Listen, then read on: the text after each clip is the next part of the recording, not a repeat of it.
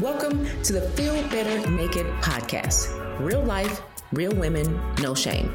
We take it from drop it like it's hot to I can't get off the toilet. In this podcast, we tackle questions about real issues women have to face with their body, life, love, and their career. Every week, Dr. Letitia and Dr. Jennifer, both physical therapists and business owners, will share from their life experiences and expertise on their journey to feeling better naked. Join us as we ask the questions you never asked and have fun while doing it. Hello, everyone. Welcome to another episode of the Feel Better Naked podcast. Today, we are doing part 2 of healthcare disparities for African American women in this country. Today, we are going to be talking about heart disease and diabetes, which is an epidemic in our country. Dr. Letitia is going to lead us along the way since this is one of her passions. Dr. Letitia, how are you doing? I am doing well, girl. Trying to keep on making it through. Now we're, to the point where a lot of people have, maybe somewhat abandoned their New Year's resolutions. Hopefully they haven't abandoned them all the way, but gyms are getting a little bit lighter, and I'm hoping that people can hang on to try to achieve their fitness and wellness goals. But I've definitely been able to be more active than I generally have. We kind of look at some previous episodes when we kind of talked about energy levels and stuff like that. So now I feel like I'm at a good point where I'm able to kind of ramp back up and get some more movement in, which is going to be good for the physical and obviously for the mental health as well. Mm-hmm. Yeah. I'm glad you're working out. That it's hard when you're feeling so tired. So yes, I thankfully work out in my basement. No excuse to not go to the basement. Winter is tough, so I'm glad it's ending. I love it when there's more daylight, to be honest with you. When it's dark, I really just want to sleep forever. So, well, see, you're in Georgia, so winter is ending. We're still mighty cold because we're in Indiana, and it's still February in Indiana. So winter is not ending. Yes. I don't think I even paid attention this year if if they saw a shadow or not. So that was supposed to be Groundhog's Day. I don't think I ever paid attention to it this year. I know. It doesn't matter. It doesn't matter up in Indiana. This is why I love Georgia. We thought we were going to go back to Indiana, and then we stayed down here for winter, and we're like, nope, no way. For no, sure. We're going to make this work. Yeah. It's Indiana is very chaotic weather. It'll be 60, and then it'll be 20. Yeah, exactly. The next day. Yeah, a few weeks ago, we did that same thing. It was like Tuesday, it was like 58 degrees, and then by Thursday, it was like winter storm winding. We're getting 15 inches of snow. What? Yes. What just happened here? So, yes. So we're going to progress in looking at some disparities that are seen for heart disease and diabetes. Yes. Those two areas are significant areas, even regardless of what's going on within these last few years with a global pandemic with COVID-19. Heart disease still is the number one killer of women across the board. Number one killer. And what advances or what things have we seen to be able to kind of maybe decrease those numbers? Is it education as well as diabetes was closely linked to heart disease? Because a lot of individuals that have diabetes, they're also at higher risk for heart disease, high blood pressure, things of that source. But it's into the millions, as far as individuals that are diagnosed with diabetes. And it's still millions that are undiagnosed at this time. And those numbers are going to be in higher incidence in the Black population. I know the statistic that women post-menopause is when the heart disease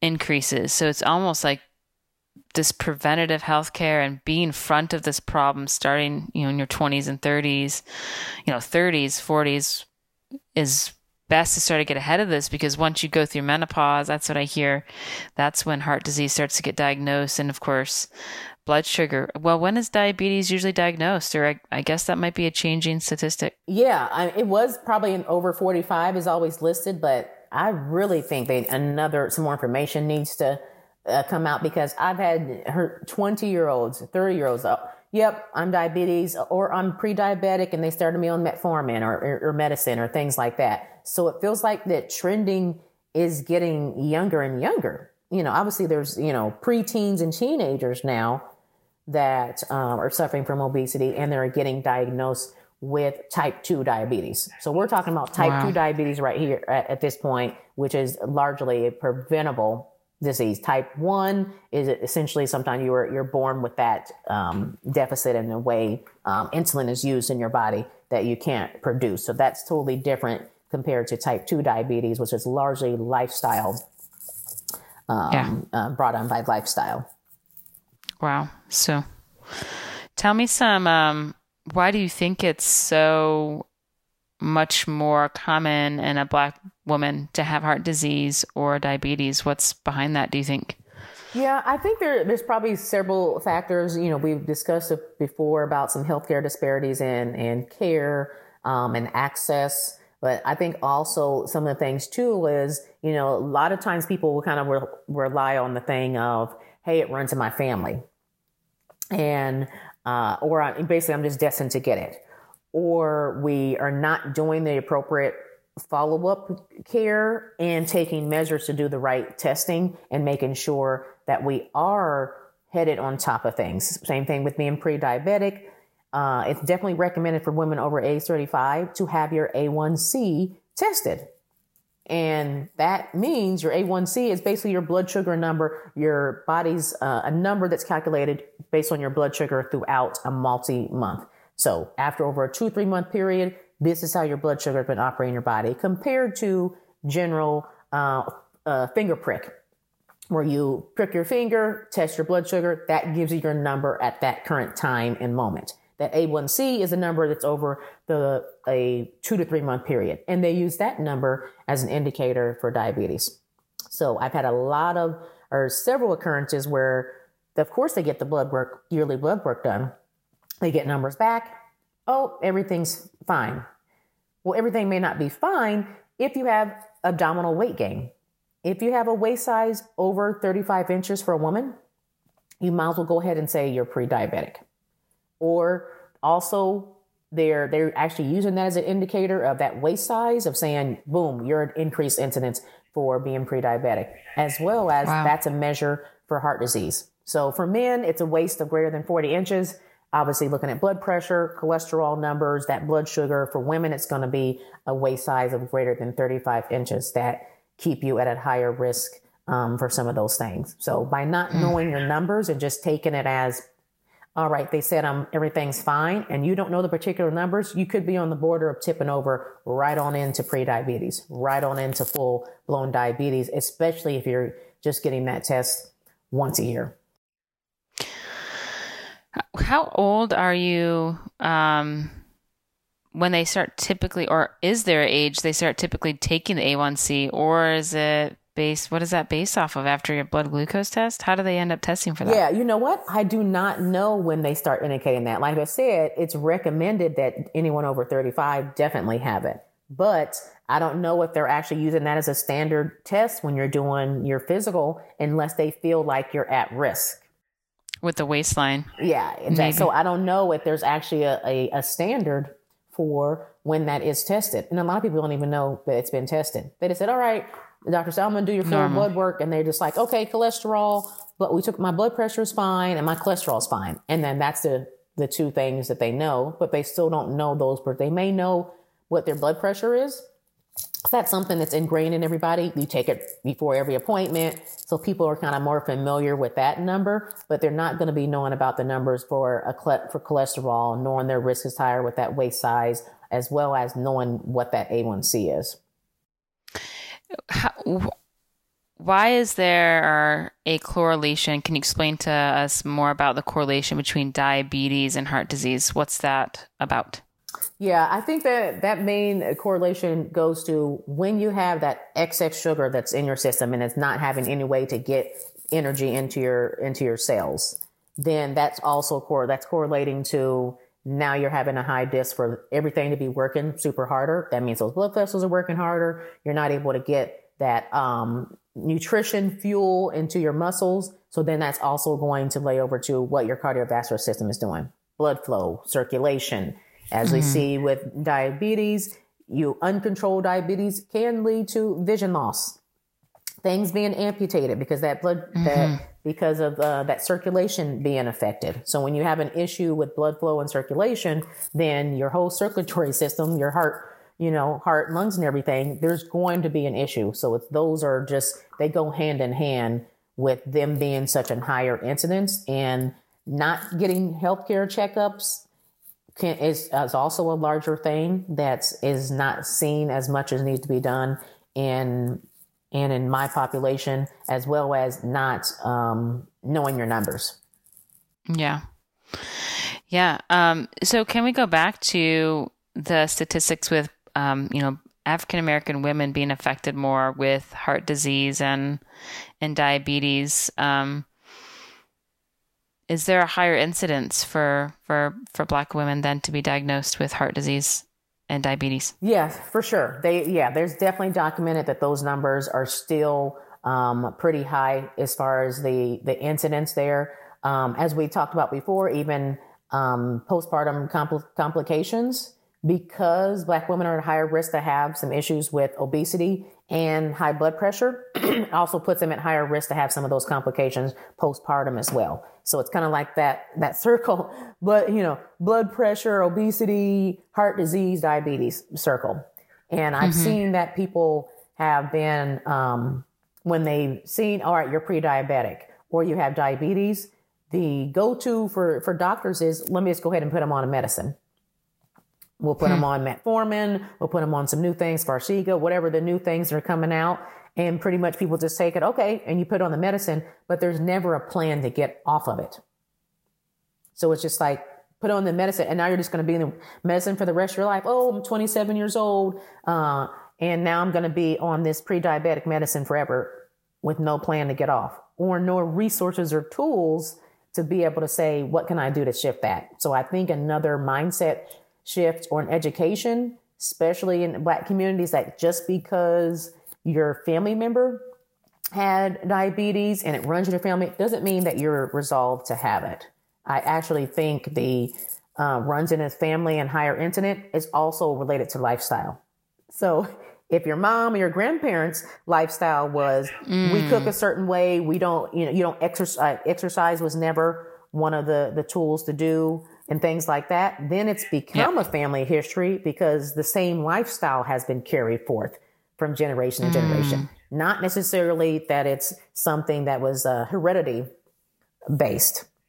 We know there's things as far as heredity based with blood pressure, because we had the individuals that, yes, that can be a factor. Sometimes people have to be on blood pressure medicine because literally that is something that runs in family, and they could be 20, 30 years old in the best health of their life, but that family history of that blood pressure, their blood pressure is always running high.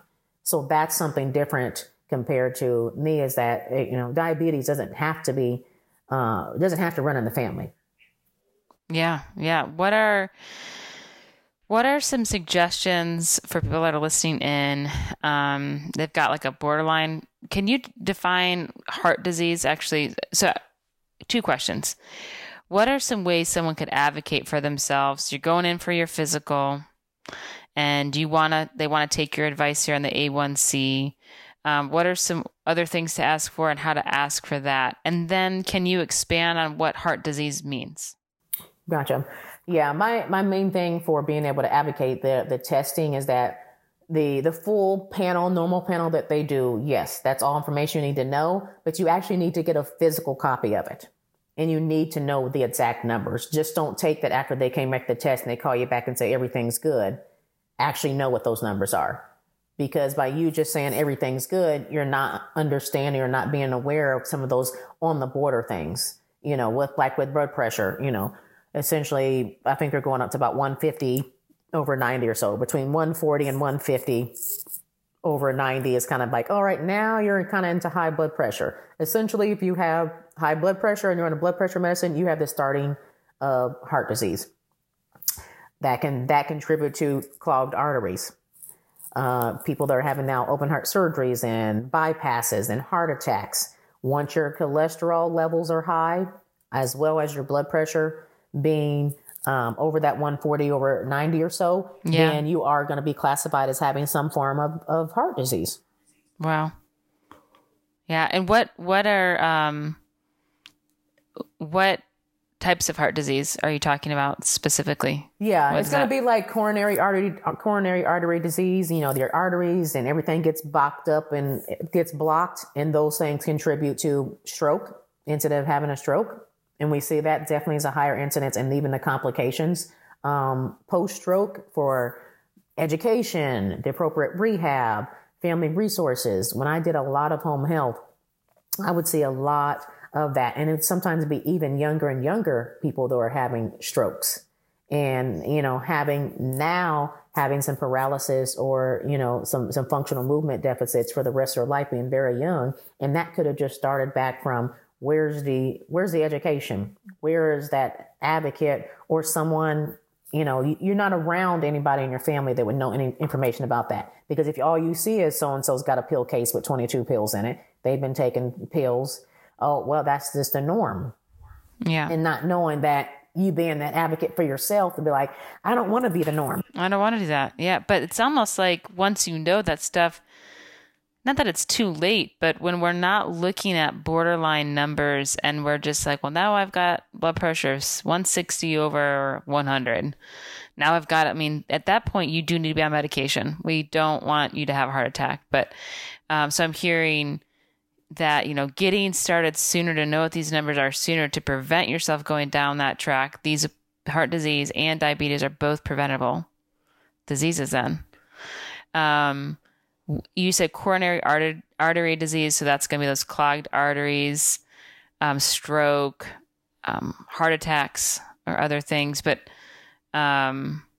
what are some other things if like your blood pressure and such, like you're on the meds, what can be some other symptoms not symptoms of a heart attack, but if your heart's not working well, what are symptoms somebody could have? Yeah. And I think some of those symptoms kind of come with that uncontrolled blood pressure, where you're having blurry vision, dizziness, same thing. You could be having, sweating, profuse sweating, things like that. Not some of those are leading into some heart attack symptoms, but being able to feel like, oh, I feel kind of dizzy or my vision got kind of blurry. Those are things that overlap also when it comes to your blood sugars being super high. So I think definitely when it comes to Black women, some of those symptoms our alerts are coming, or our body is coming, but we're pushing off as something else. Oh, I was just tired. Oh, I've been overworked. I've been over here taking care of mom who's ill, family, work. I'm stretching all these different ways, and you ignore those little mini signs that your body is telling you.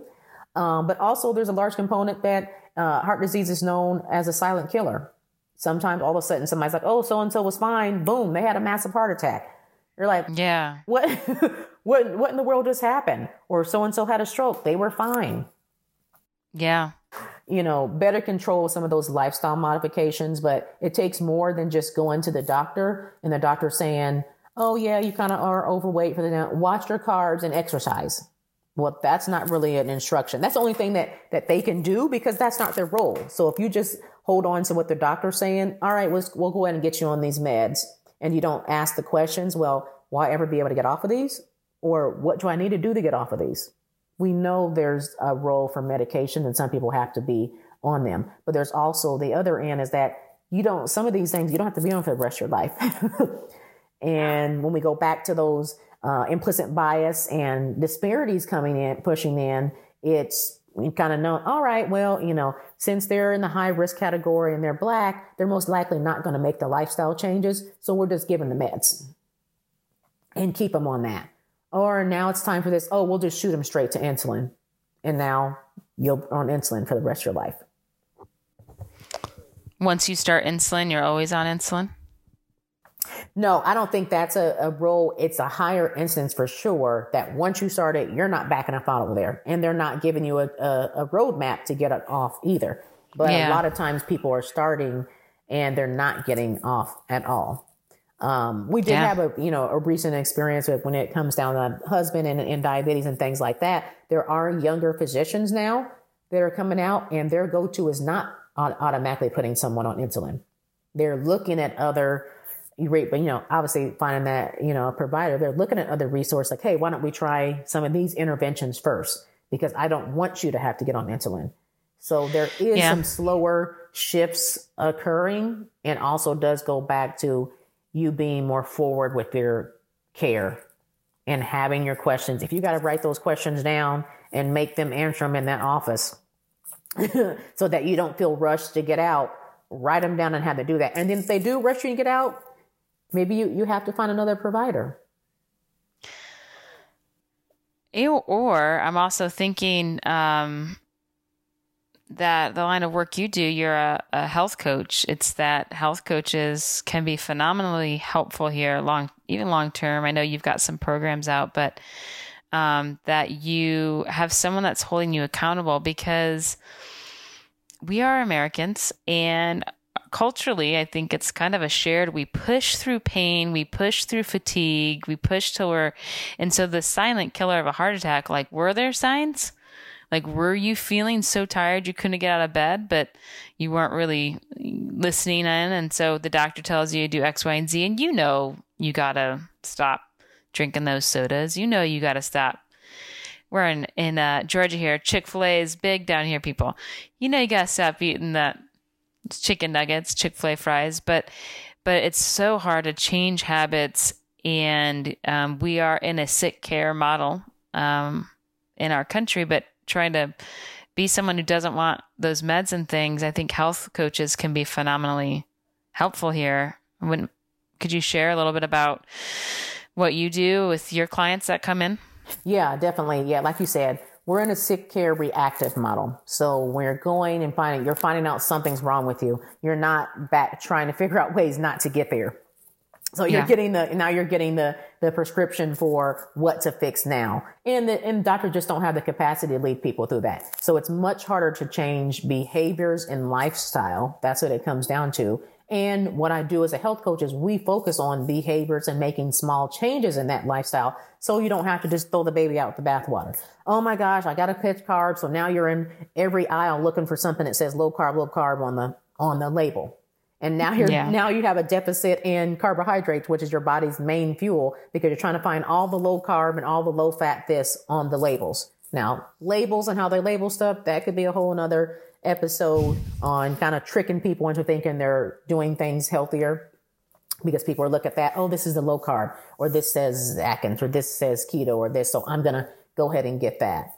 But it's really making those small changes that lead to big gains. You don't have to throw everything out. You don't have to do these massive things. You won't all of a sudden go from sitting on the couch normally or an office job to now you're doing boot camp classes and hit classes 5 days a week and lunges and jumps. I think the majority, when it comes to a culture standpoint, people think they have to do those things.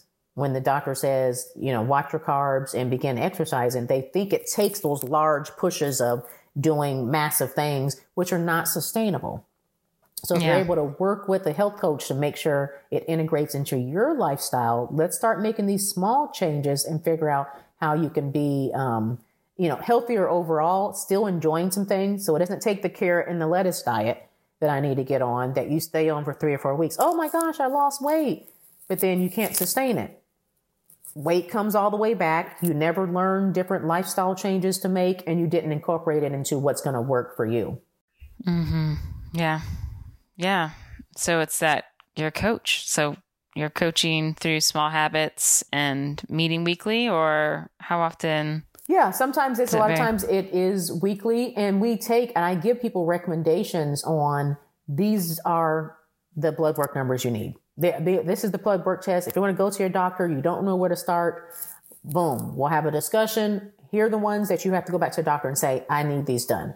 And then once you do get those numbers done, then it's, all right, let's look at them. You don't have to try to interpret it or look through them. Bring them to me. Let's look at these numbers and see where things could be on the border. And then some reasons to be able to work in conjunction with your doctor to say, hey, it looks like these vitamins are low, or XYZ is low. How can we incorporate them into, now they can prescribe some things or recommendations for some type of vitamin replacement, so that we work together as a team to get your plan together. Whether that be, hey, let's find some ways that you can move. You may not be able to squat or lunge, but you can do something else. You don't have to worry about, oh, I'm never going to have this again. How can we incorporate that into your lifestyle so that it's sustainable?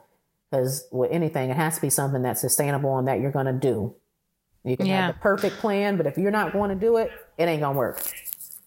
No, it's not. And it's hard. People out there listening, like I know you're listening in. I've got, clients I do see here in the clinic, as Dr. Letitia and I are both physical therapists, but I got one client who's having hip and pelvic pain, but she went out and walked 5 miles. She hasn't walked one and she was hurting. It's like, no, like Dr. Letitia, it's not sustainable.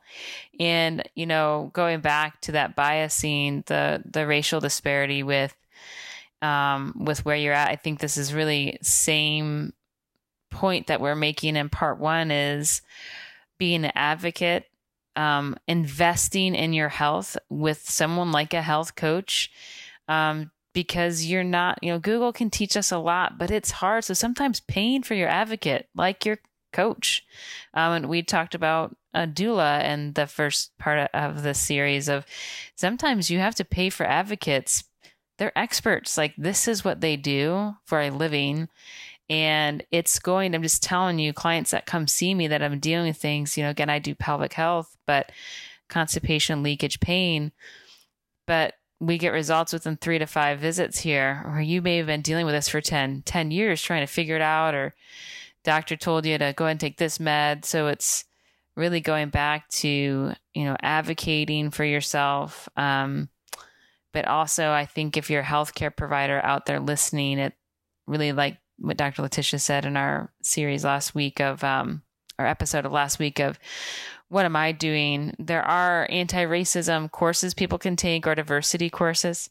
It is not a course that you take and now it's an expert. It's just like you said, a lifelong learner of like, what can I do better as a professional or a provider? Because we aren't supposed to heal our patients by ourselves.